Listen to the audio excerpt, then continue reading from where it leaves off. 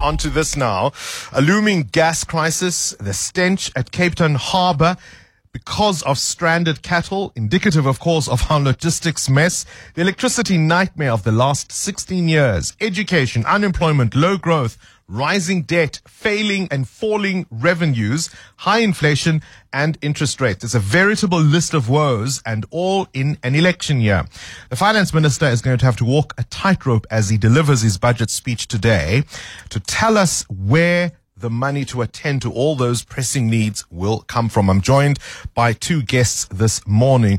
Tumelo Maribate is a Senior Associate Director at Deloitte Africa, and Arthur Kemp is the Chief Economist at Sanlam Investments. Tumelo, I'll start with you. The fear of many South Africans, no doubt, is going to be increased taxation. Bongani, I think given the context you've just outlined, increased taxes are very unlikely. Taxpayers are financially constrained. We've got rising prices, interest rates.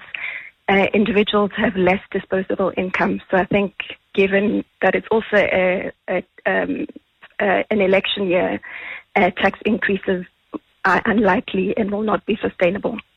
So not VAT, not personal income tax. Won't you even predict perhaps an adjustment in income brackets? What usually happens, Bongani, is because of inflationary increases, income brackets do increase. And what we've seen in the past years is that Treasury has adjusted for that increase. It is possible, because there's a shortfall in tax collection this year, that the adjustment may be less than inflation to try and collect a little bit more money. Arthur Kemp, of late, the conversation has been about dipping into reserve funds in the gold foreign exchange and contingency reserve account. Can you explain to our listeners what that is and why it might be a panacea for this pain?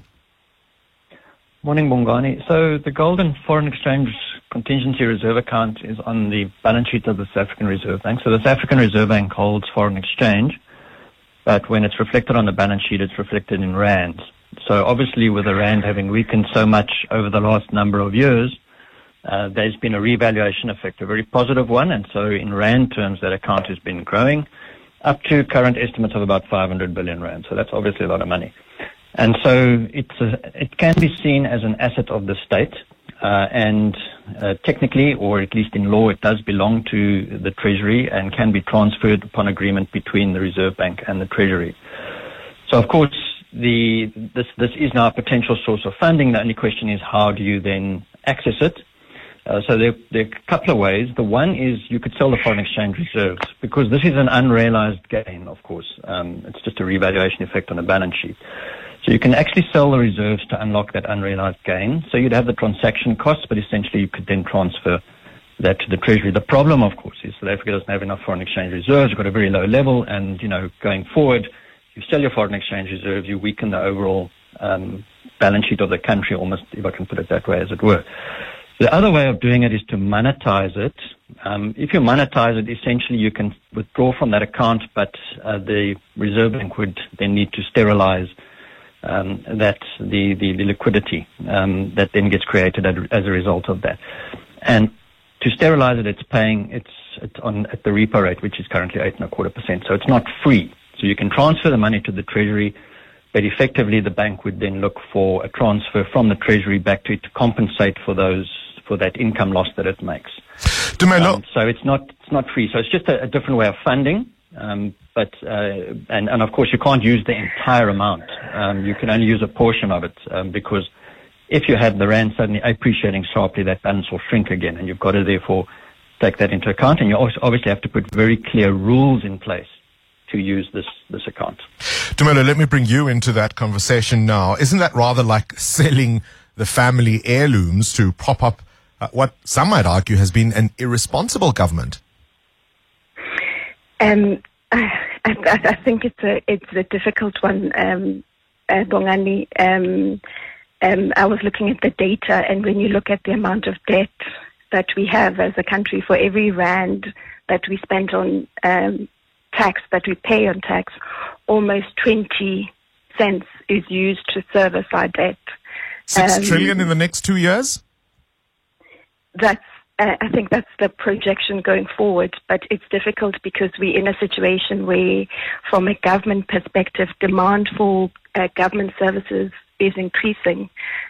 We also know, because of unemployment, challenges around infrastructure, investment backlogs, that we do need to spend that money going forward. So it's about the tight balance between making sure we are making sure that government is able to deliver the quality services that we expect as a society without unsustainably increasing that debt burden. Arthur, unions are going to want more wages. There's the issue of the 350 SRD grant, no doubt a key election issue.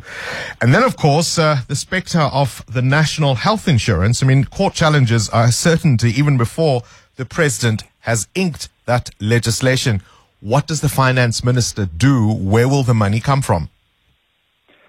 Well, this is a very important question. I mean, at the moment, if you look at the current trajectory of fiscal policy, it's unsustainable with the debt ratio rising. So if you look at our current tax base, if you were to, and these are obviously expenditures which need to be looked at. Nobody can deny anybody quality access to healthcare. Unemployment rate 32.1% we saw yesterday. Clearly people need assistance. But what you're going to have to do is create the space for this going forward. And at the moment, we certainly don't have that. So we need to actually start putting the building blocks in place to point towards more sustainable fiscal policy. But if you look historically, successful fiscal consolidation usually involves expenditure cuts. Now, this clearly in our case is going to be extremely difficult.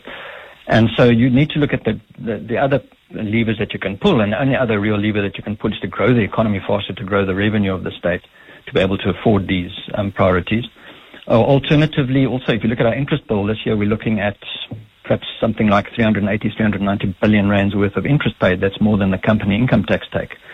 To try and lower that in the sense that you try and lower the interest rate that you're paying on that debt. In other words, improve your track record and show proper intent to stabilize the debt ratio and to bring it down, which would then hopefully make investors demand a lower compensation on the money that they lend you.